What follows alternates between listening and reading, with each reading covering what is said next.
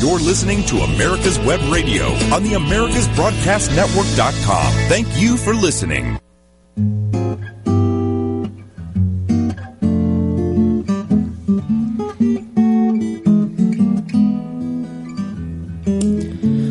Welcome back to the Doctor's Lounge. Dr. Mike Koriwchak, your host for today's show. Thank you very much for spending time with us in the Doctor's Lounge on America's Web Radio. Back with a live show, a news show after way too many reruns. My apologies for that. I feel like I don't want to do a show unless I'm passionate about it, unless I've got something deep to talk about, and today we do. It's a nice thing as we head into October, getting into November here. This will be my last show before the Direct Primary Care Conference in Orlando, our 4th annual conference, which again promises to be even bigger and better than the first 3. We hope to see you there. So fall is here, right? It's in Atlanta. We're finally into fall. It's very late, and not till end of October, beginning of November do we see any serious color change in the leaves, and it is finally upon us, thank goodness. And this year finally has not disappointed. But with fall comes college fall break for my kids, including my daughter Margaret. So she passes through, and on her way back to school discusses her travel plans and says, I might miss a class or two because I'm going to be a little later getting back to school. And I'm like, whoa, wait, what classes are you missing? And she says, well, I'm just going to miss math class, right? Math class is no big deal. It's a repeat of the same math that I had in high school because she went to a really good high school. And so, Dad, that's just no big deal, right? And I went, no. It is a big deal. Why is it a big deal? Because your dad is paying for the math class. So if I'm paying for the math class, you're going to go to the math class. And I did give her a lot of trouble, and I think, although I couldn't prove it, did she leave early to get back from Atlanta to Tuscaloosa to the University of Alabama to make it to math class. So my daughter is not the only one who is having trouble attending math class. Recent news demonstrates that the supporters of Medicare for All have also had a little trouble attending math class, although they finally did. And Elizabeth Warren, probably the number 2 proponent of Medicare for All behind Senator Bernie Sanders, has finally attended math class and came up with a plan that would cost $52 trillion, $52 trillion over 10 years, or $5.2 trillion a year average for health care.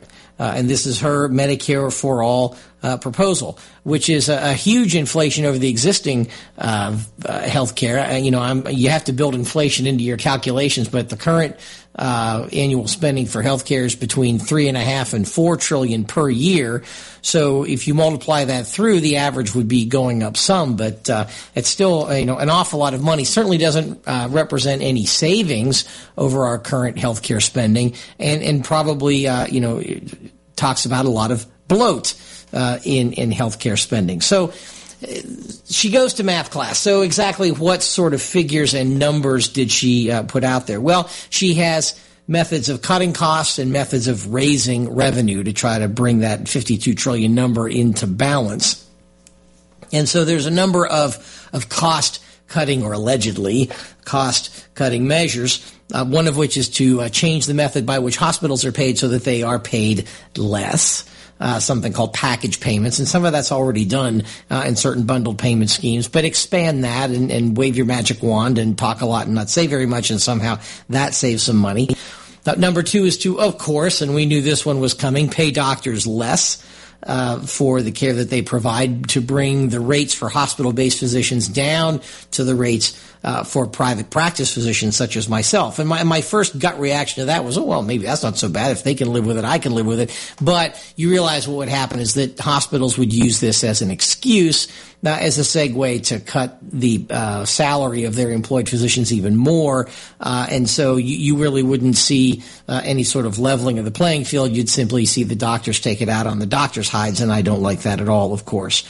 And then comes a series of assumptions on cost-cutting that make things even worse. Assume that administrative costs can be lowered. how are you going to do that? I don't know where that assumption comes from. Assume that they're going to be able to get steep drug discounts. Another mystery.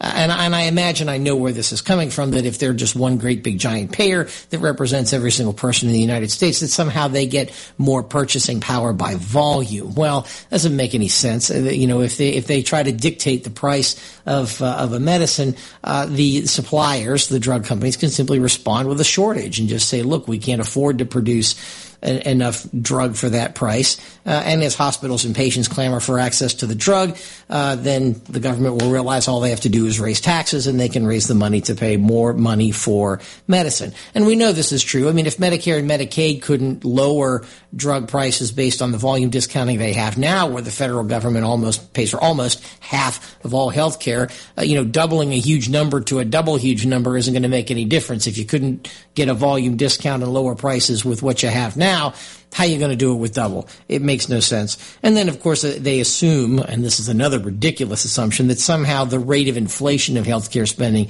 is going to be a smaller number than the ones that are predicted and commonly accepted at about 3 to 4% per year, which is the historical data since Obamacare was passed. But those are the half a dozen or so pipe dreams that they're going to use to lower costs. So what about the pipe dreams they're going to use to raise revenue? Well, the first thing they're going to do is figure out, okay, as an employer, how much money did you spend on healthcare premiums in recent history? Oh, what's that number? $500,000? Okay, that's what you owe us, the federal government. And somehow come up with a methodology, and I couldn't research into the weeds in time for the show long enough to figure out exactly what that methodology is, and I'm not even sure the methodology exists, but the intent is that whatever an employer is paying in healthcare premiums for its employees, that money will somehow be transferred over to the federal government. So whatever you're paying private insurance, you will turn around and pay dollar for dollar to the federal government. And not only will private employers do that, but state and local governments will also do that, and that is step 2. So they're simply rechanneling the revenue stream from insurance premiums to private insurance companies and rechanneling that straight into the federal coffers by a methodology that I don't think anyone knows. Certainly I don't know. So those are the first 2 measures. The second one is, or the third one I should say, is a pipe dream for IRS reinforcement, right? There are estimates out there of how much money, the Central Business Office of the government estimates a certain amount that the IRS could collect if they were more vigorous with reinforcement. And it turns out that the assumption Elizabeth Warren puts into the mix takes that CBO figure and multiplies it by a whopping 65. Their estimate of how much extra the IRS can collect by stricter reinforcement is 65 times the estimates of the CBO. So again, another ridiculous pipe dream. Number 4 on the revenue raising list is to change the method by which capital gains is collected. Right now, you don't pay capital gains tax until you sell your asset. Right? You buy something for $1,000, you wait 5 years, it's worth $2,000. Not until the moment do you sell it do you have to pay a capital gains tax on the $1,000, the difference between the $2,000 it's worth minus the $1,000 you paid. But you don't pay that until there is a sale event. And that has a huge influence on the behavior of investors. What Warren wants to do is to tax that every year that the investment gains value, even if you don't sell it. So you could spend your last $1,000 on an investment. That investment increases in value to $1,200 in a year. You got to pay tax on $200 whether you have the money or not, which is ridiculous because you don't get the money until you sell the asset, but they want their money sooner. And obviously that change in capital gains collection method will profoundly affect the behavior of investors, which of course they fail to take into account and refuse to acknowledge. Then the last one, which is not going to raise enough money to make a difference, which is to consider this. You work for a company, they pay part of your health insurance premium, you pay the other part. So let's say that they pay $800 and you pay $200. Excuse me. So if you now have a federally provided single-payer Medicare for All program, you no longer have to pay your part of your healthcare premiums, and that would stay in your paycheck. So your paycheck would go up, your take-home pay would go up, your taxable income would go up, And so the feds, or Elizabeth Warren, I should say, is counting on the fact that you will keep that $200 that you normally pay in the insurance premiums, and by God, they're going to collect your federal income tax on the $200 difference, and that's going to raise some money too. Sure. What else we got? We got 5 more things. We're going to have a tax on billionaires. We're going to have a tax on billionaires, a 6% wealth tax, which is a tax on assets. It's not a tax on income, it's a tax on assets. So whatever your net worth is, you owe 6% of that every single year.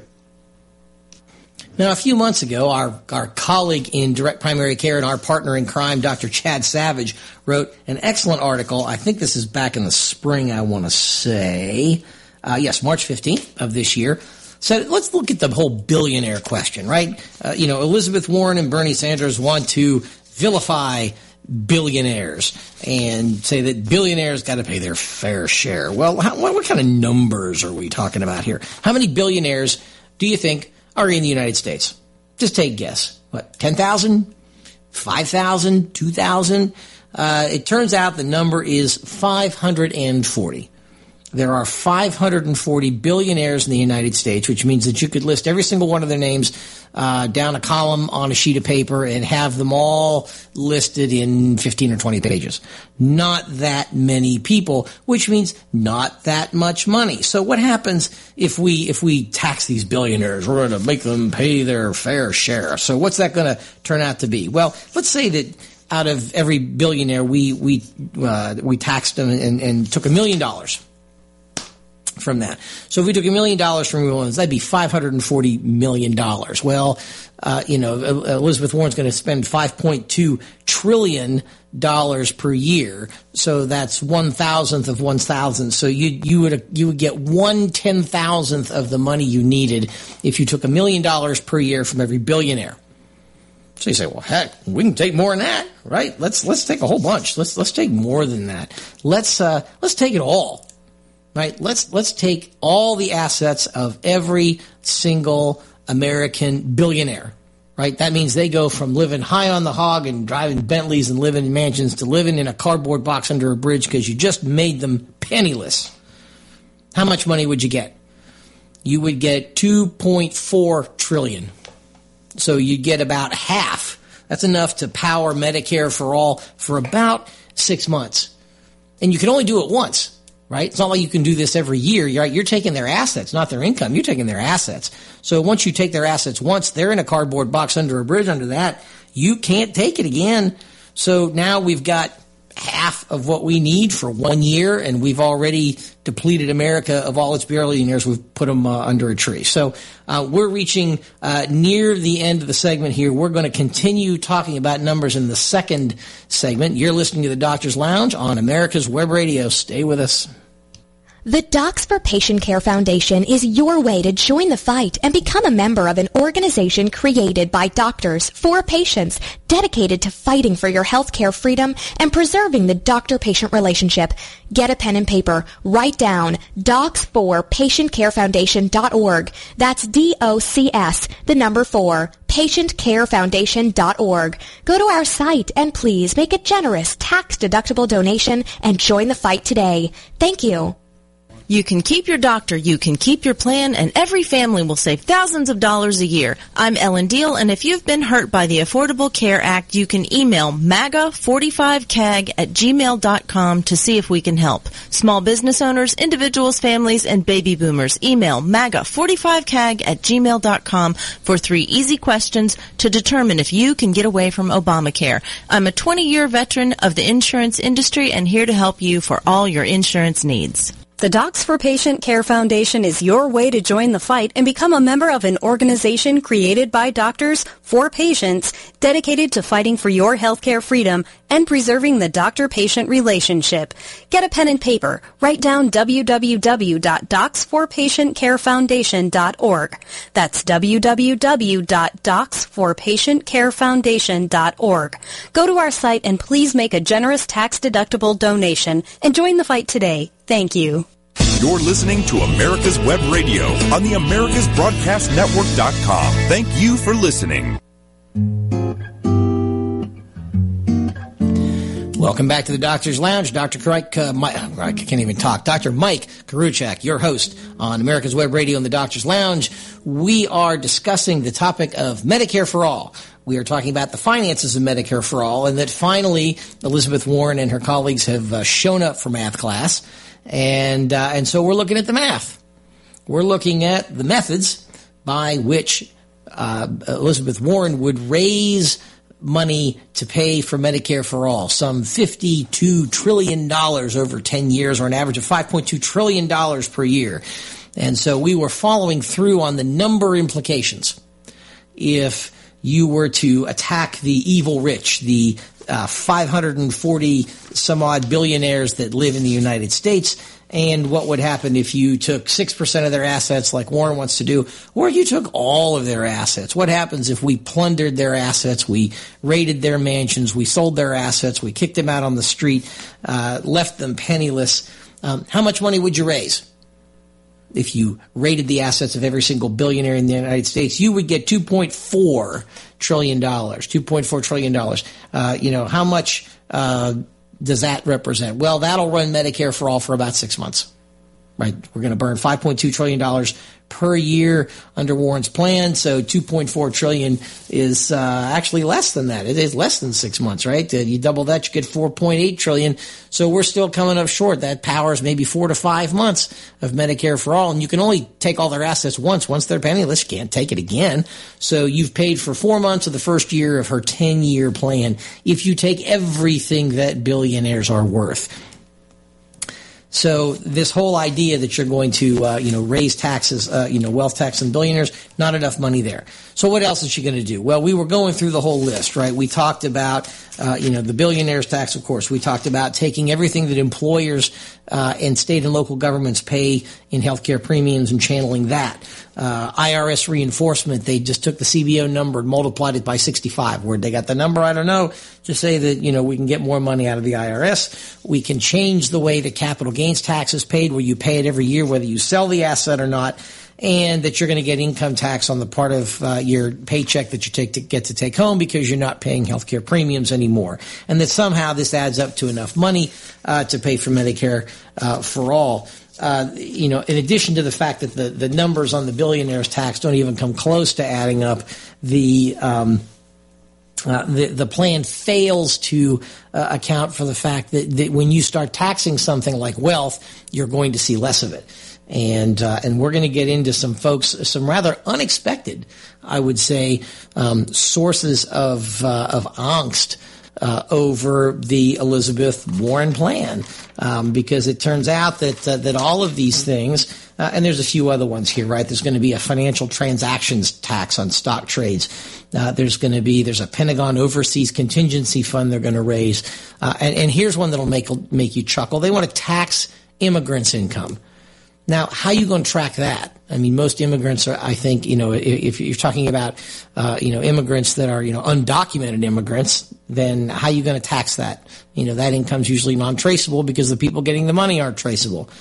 And then there's some sort of risk fee on bank liability that I'm not even going to pretend to understand. But somehow, if you add all those things up and throw in some hallucinations and some ridiculous assumptions regarding a slower rise of cost, you end up with something that somehow reaches $52 trillion a year. But in reality, none of these steps make any sense if you have any understanding at all of how the real world works. So what was the reaction to this plan? This is some stuff that came out as early as yesterday morning.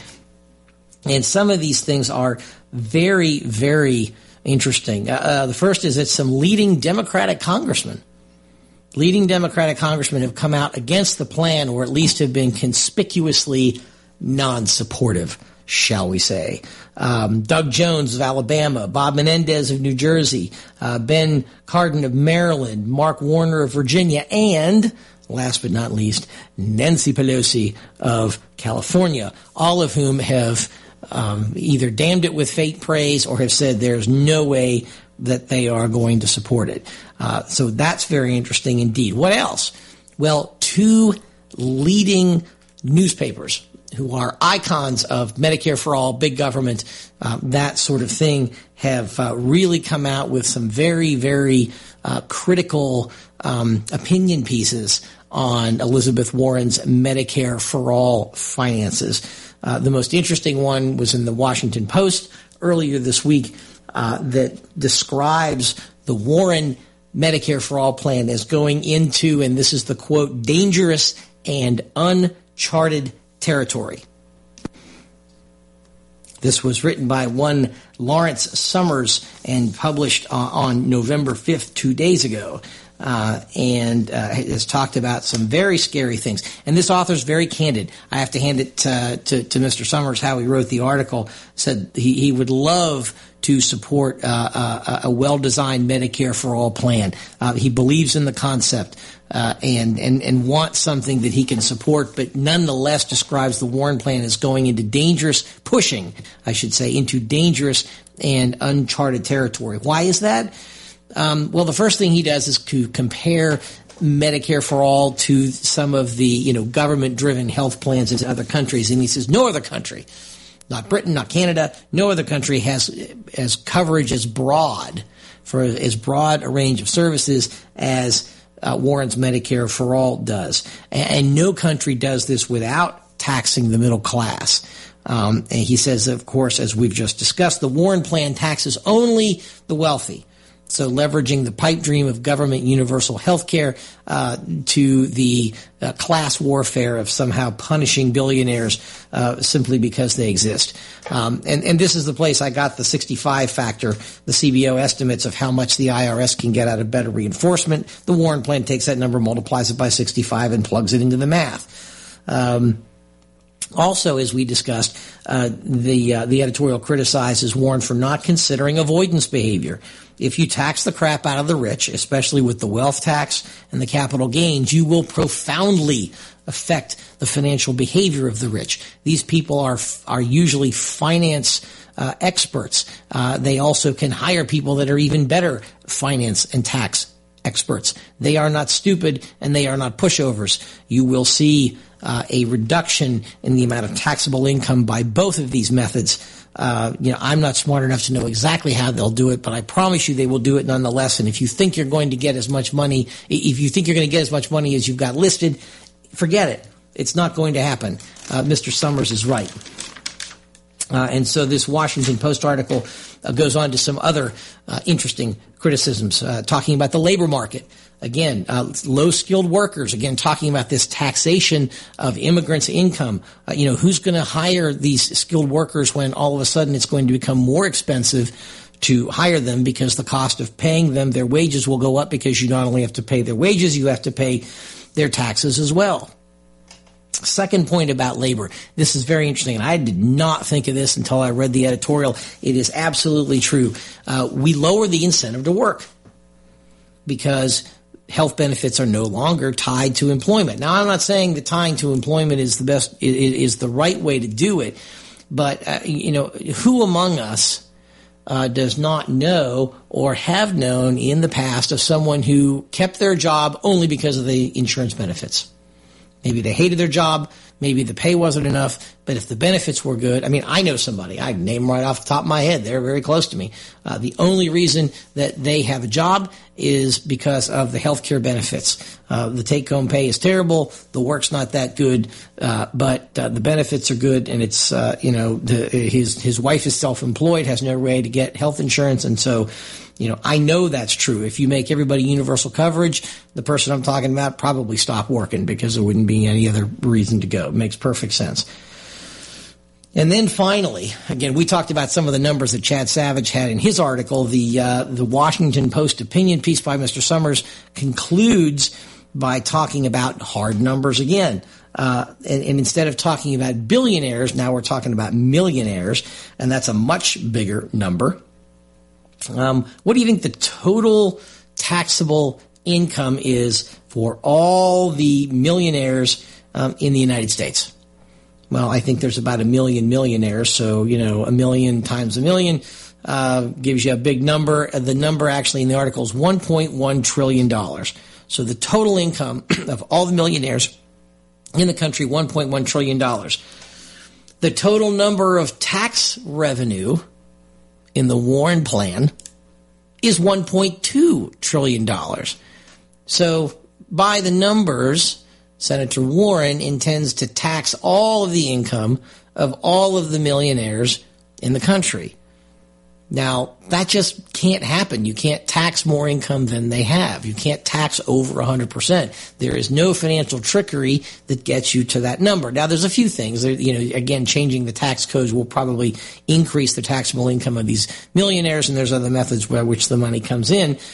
But the bottom line is, you can't manipulate the system enough to tax $1.2 trillion out of a total aggregate income of $1.1 trillion.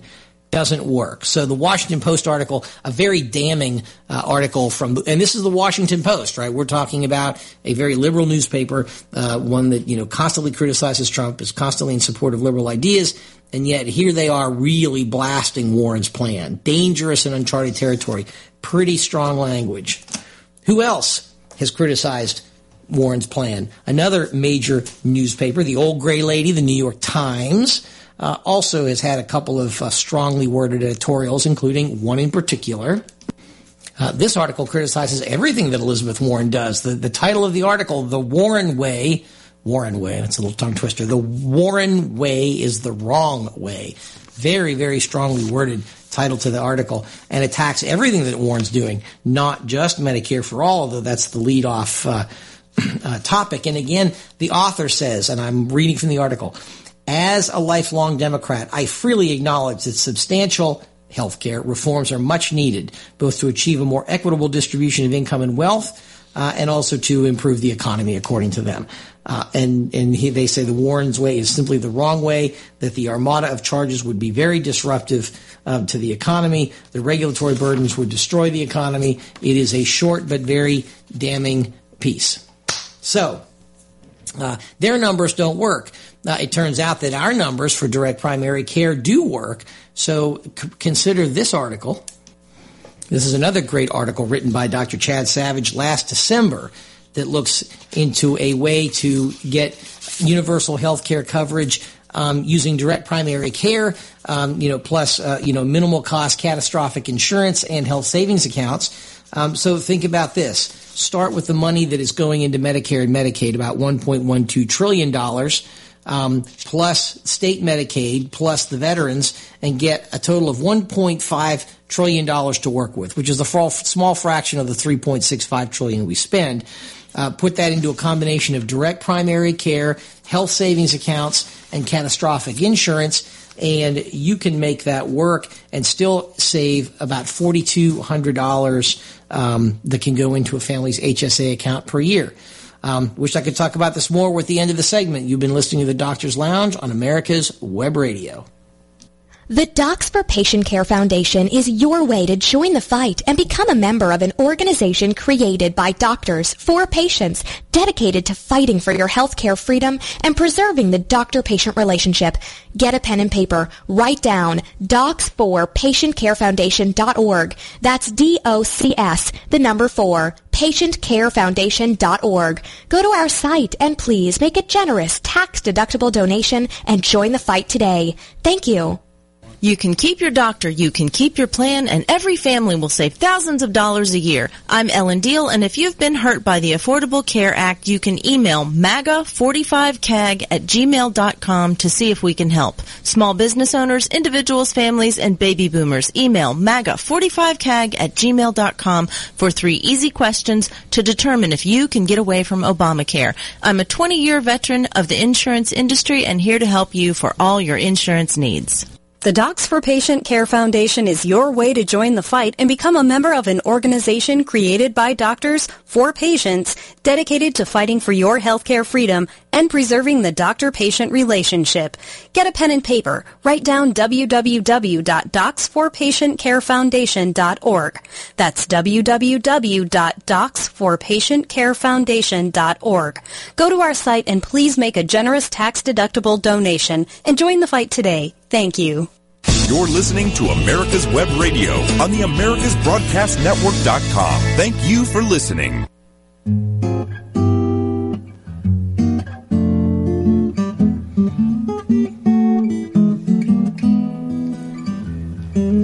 Welcome to the Doctor's Lounge once again. Dr. Mike Koriwchak with you again today on America's Web Radio. Thanks very much for joining us once again for the very best in Healthcare Policy Chat Radio, brought to you by physicians who work all day seeing patients. We are full-time practicing docs, and we do healthcare policy all night. And that's pretty much about as much work for one lifetime as you can imagine.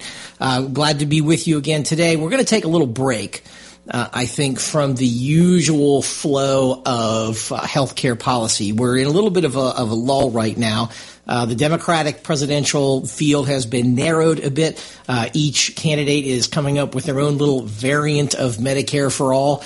You have the classic Medicare for all from Bernie Sanders, which is you will take your Medicare for all and you will like it, and there will be no keeping your doctor, liking your doctor, any of those things.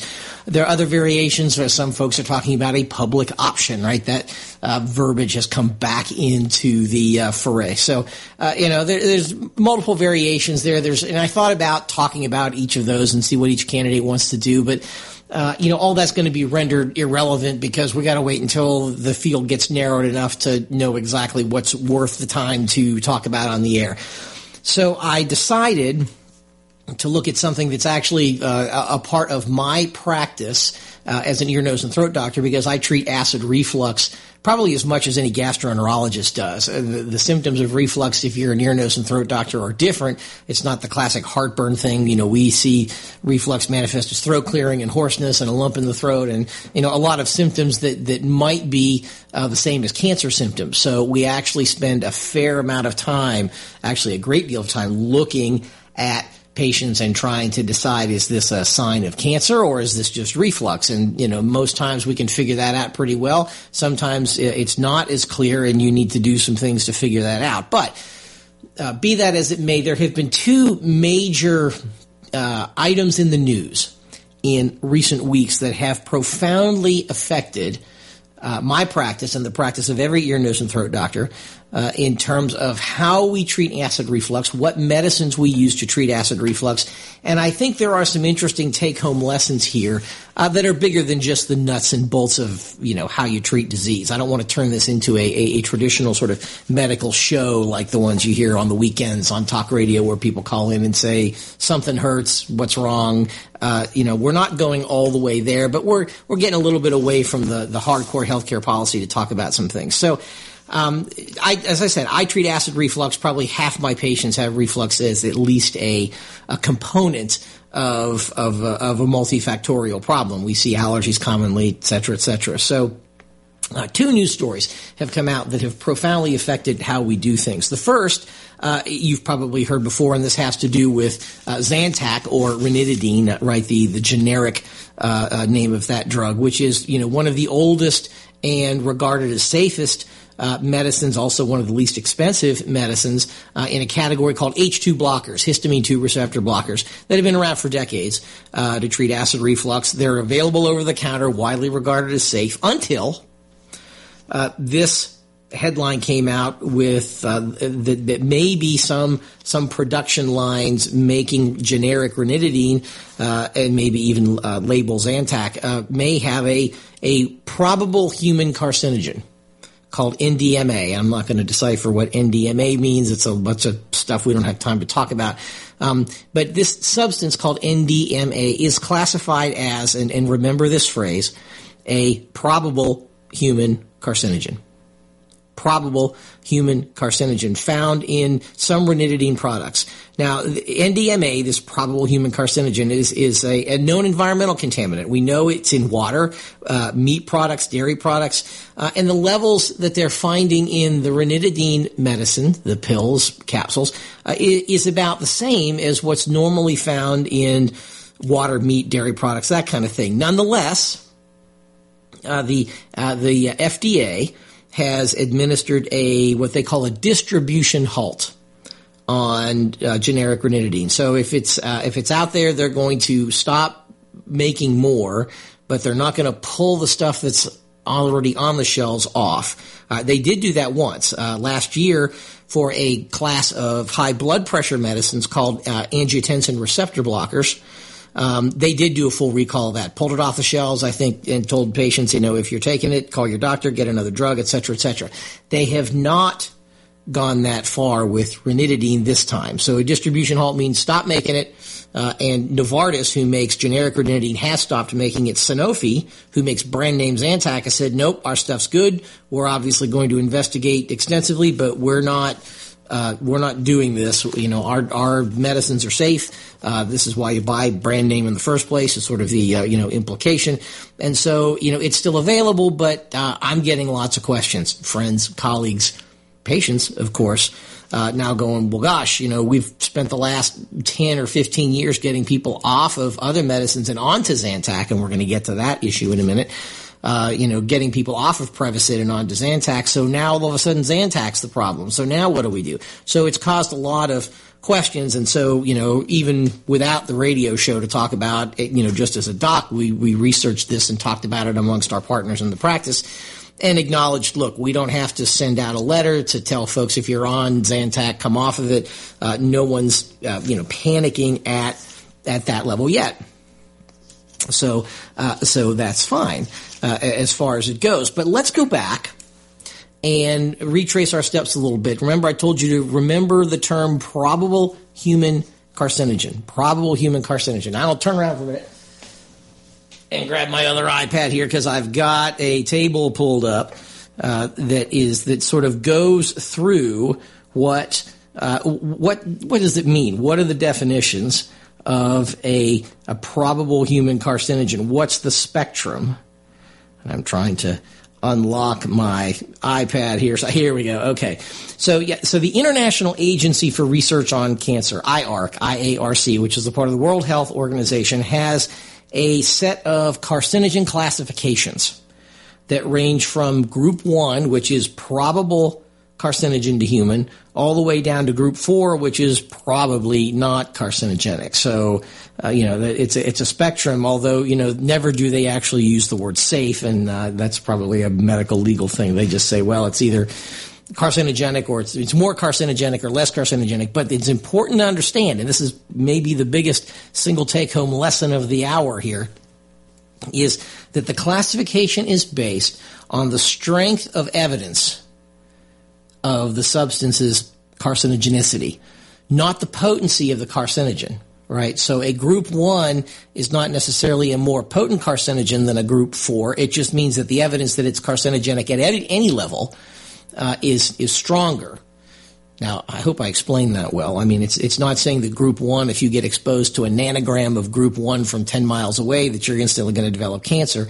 It just means that the stuff in group 1 has more evidence. So what's in group 1? Group 1 is carcinogenic to humans. Includes smoking, of course, exposure to sun, of course, right? We get those. Alcoholic beverages, we get that, right? We've known tobacco and alcohol are known carcinogens. And processed meats, which was added fairly recently. Group 2A, which is the probable carcinogen, right? This is where NDMA, the potential contaminant in Zantac, falls.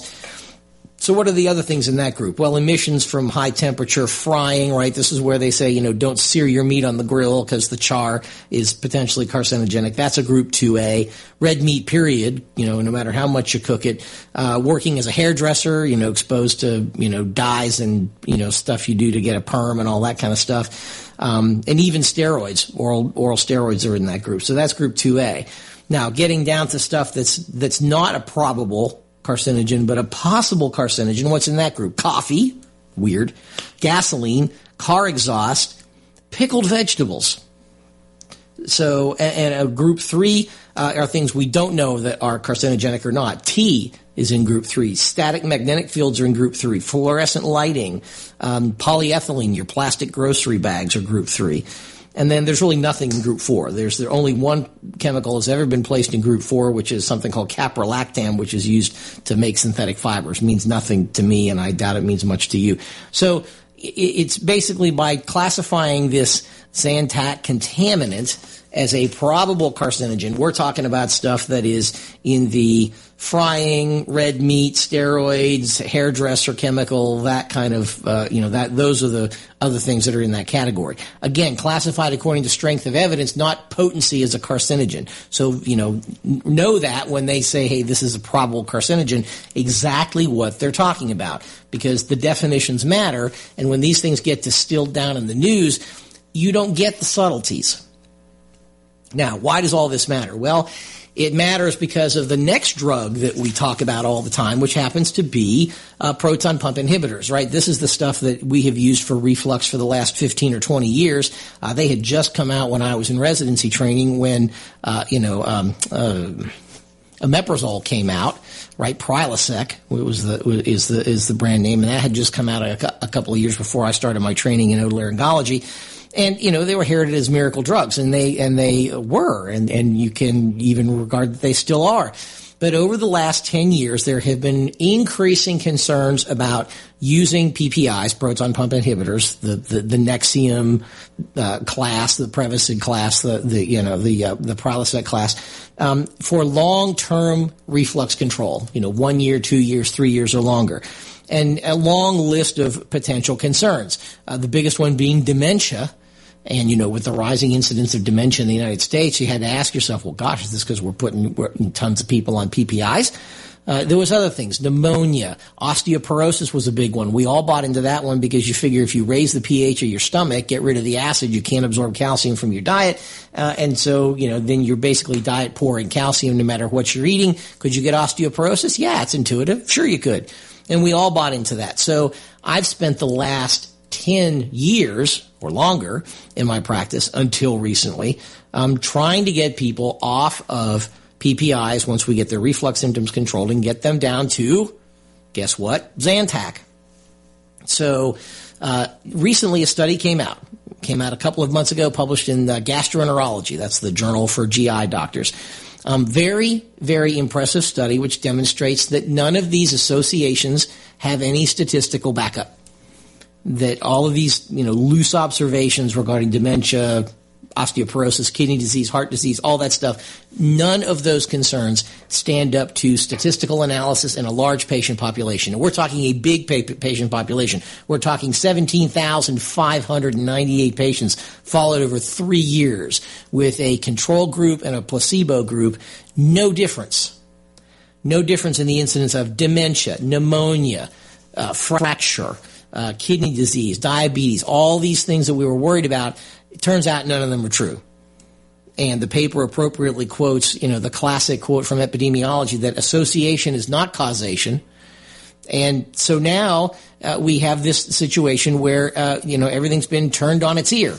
And we'll get that to the second segment. You're listening to the Doctor's Lounge on America's Web Radio. The Docs for Patient Care Foundation is your way to join the fight and become a member of an organization created by doctors for patients, dedicated to fighting for your healthcare freedom and preserving the doctor-patient relationship. Get a pen and paper. Write down docs4patientcarefoundation.org. That's DOCS, the number 4, patientcarefoundation.org. Go to our site and please make a generous tax-deductible donation and join the fight today. Thank you. If your health insurance premium is more than your mortgage, Ellen Deal with Ideal Solutions is here to help. Whether you're a small business owner, individual, family, or baby boomer, email MAGA45CAG@gmail.com and I'll respond with 3 easy questions to help you determine if you can get away from Obamacare.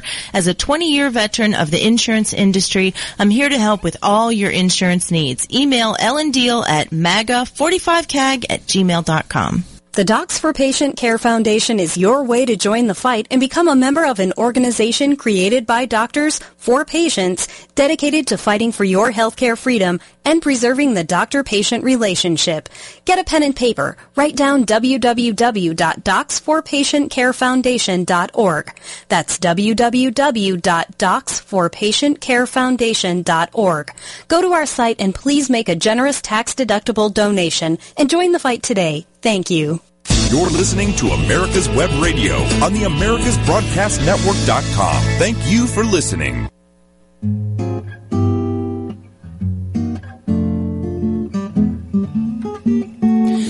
Welcome back to the Doctor's Lounge on America's Web Radio. Dr. Mike Koriwchak back here with you. Glad to be with you again in the Doctor's Lounge on America's Web Radio. So in the last segment, we were discussing a couple of issues regarding medications and things that had changed, the treatment of acid reflux.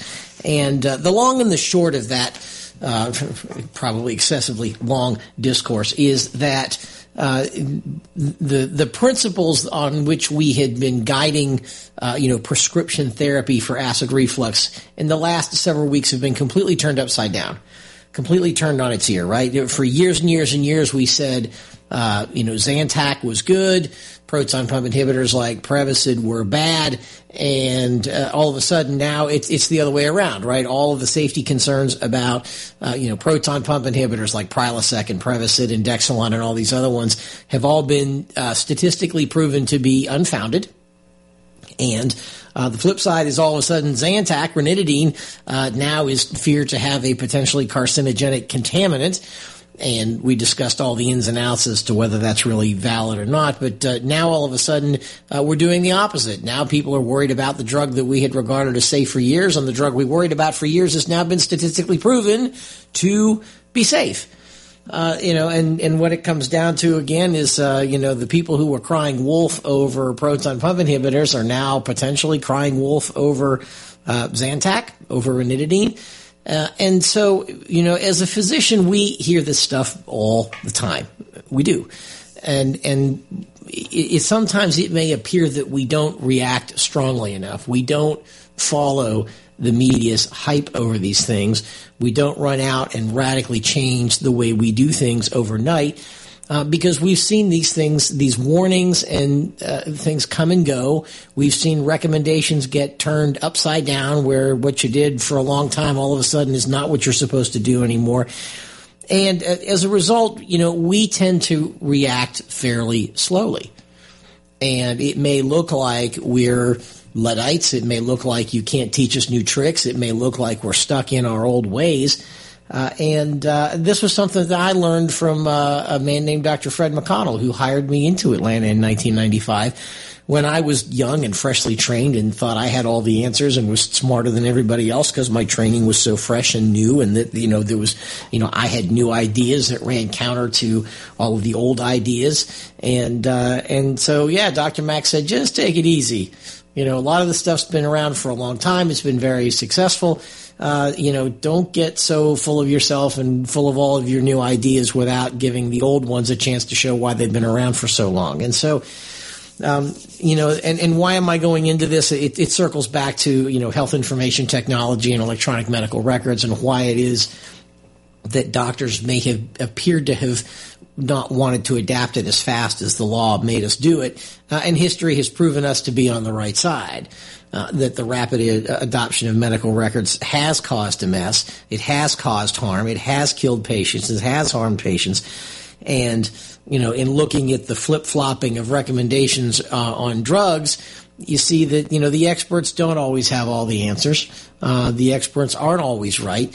And, you have to take your street knowledge of medicine and humanity and use that to temper all of the things that come down the road.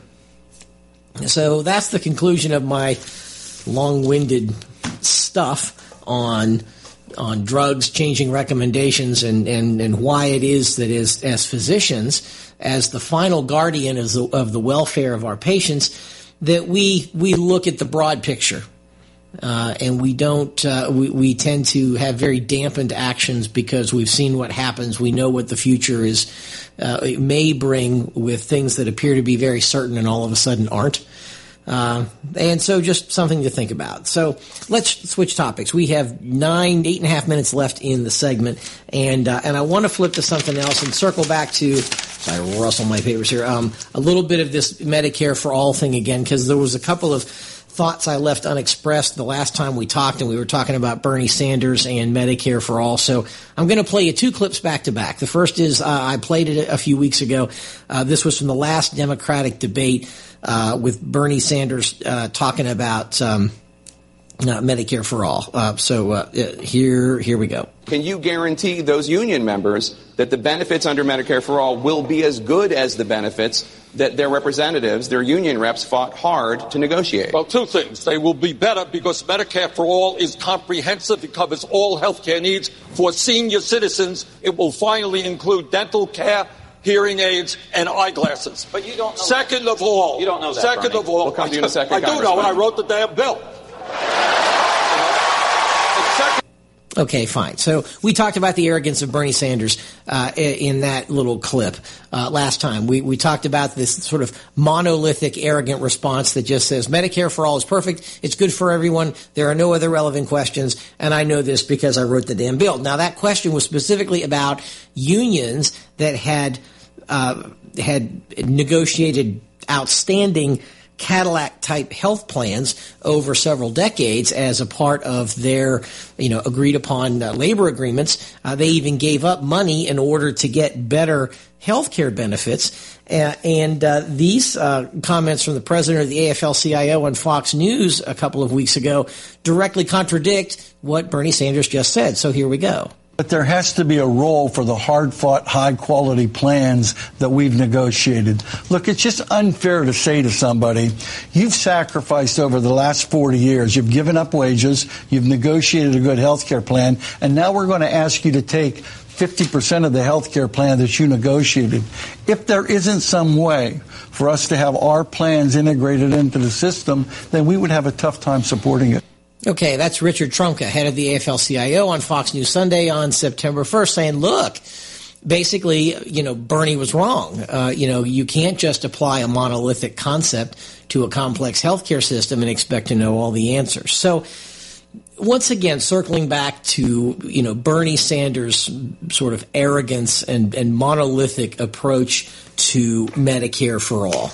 And it goes back to, what Bernie Sanders likes to talk about when he talks about is health care a right? Right? Medicare for all is sort of based on this concept that health care is a right, and it's a right for everyone. And we went over this question, I don't know, probably a year and a half ago, maybe 2 years ago, when Tom Price was getting confirmed as a cabinet member, and Bernie Sanders was putting him through the ringer over health care being a right. And we talked about that you need to know if you're going to defend, limiting government's role in health care, you need to have a solid intellectual defense against this question. And we went over things about this about a year or so ago, I think, maybe longer. But I've refined the argument a little bit since Medicare for all, based on health care as a right, has come back full circle and is now being offered as the successor to Obamacare. So remember, it's a gotcha question. Is health care a right? If you say yes, then Bernie says that's it. You accept Medicare for all. There's no other way to make to fulfill government's obligation to provide this as a right. If you say no, then you're a cold-hearted SOB and you look terrible if all you say is no. Or you try to come up with some complex answer, like I watched Ted Cruz do at this CNN town hall February 2 years ago. The problem is, if you're going to launch into that complex answer, you better damn well know what you're doing and what you're talking about. So that's what I'm going to spend the next couple of minutes talking about. So I went to the internet, of course, and researched the concept of human rights. How are human rights talked about? How are human rights classified? And the bottom line is the literature is a mess, because everybody who writes something on it has some sort of political axe to grind. And so they try to, build their version of absolute truth to support their political views. But if you look at enough sources and try to approach it with a rational mind, you realize two things. There are two kinds of rights. One is basic rights, classic rights. These are the rights that we expect every civilized society to uphold. The rights to life, liberty, property, privacy, potentially add free speech to that. And all these rights have in common that they impose limits, a ceiling, if you will, on what government can do. If they do anything to limit your right to any of those things, they violate your right to life, liberty, property, potentially privacy, and free speech. It's a ceiling. It's limits on government, not a floor, but a ceiling. And so that's pretty easy to understand. The other thing all of these things have in common is that to preserve your rights to these things does not require the government to expend any significant resources.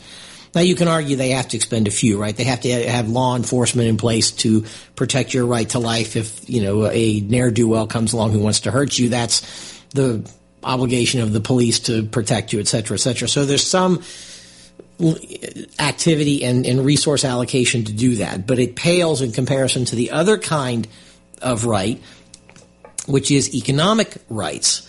So this is now things that you not only have a right to, but you have a right to them being paid for, right? This is where health care may or may not be a right, but Bernie Sanders says health care is an economic right, whether he realizes that or not, is you are fulfilling your economic right to health care by having a Medicare for all or an Obamacare with a subsidized plan or that sort of thing where the government steps in and has a very heavy financial role in your health care. So now what are economic rights? Health care is an example of an economic right. Education, employment, a minimum wage for a minimum standard of living, welfare, that kind of stuff. These kinds of rights are not a ceiling on the government, but a floor, right? Each of these rights implies a requirement of the government to put infrastructure in place to not only give you access to these things, but to pay for them as well.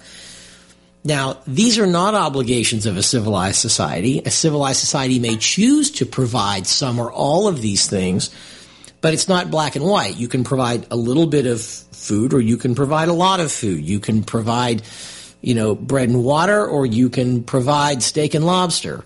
For healthcare, you can provide simple basic access, or you can provide transplant care. A minimum wage can be $5 an hour or $50 an hour. So there's all of these, there's a spectrum here. And so then when you circle back to healthcare as a right, is healthcare a classic basic right? Or is it an economic right? And obviously the bar, if it's an economic right, is obviously far higher. So let's look at an example. Let's look at the right to bear arms, right? We have a Second Amendment in the Constitution, whether you like it or not, that says the rights of the people to hold and bear arms should not be infringed. But no one at the NRA would ever suggest that you can walk into a gun store and say, because of the right to bear arms, you're going to give me a gun for free, right? We have the right to bear arms as a basic right, not an economic right. And so this may be the way to answer the healthcare as a right question. We can say healthcare is a basic right, right? The government can't surround the hospital with troops and stop you from entering the hospital for care, but it's not an economic right. You can't walk into the hospital and demand care simply because you exist, although you can do that in the emergency room. So just something to think about is the splitting of basic right versus economic right to come up with a more sophisticated answer to the question, is healthcare a right? You're listening to the Doctor's Lounge on America's Web Radio. You're listening to America's Web Radio on the AmericasBroadcastNetwork.com. Thank you for listening.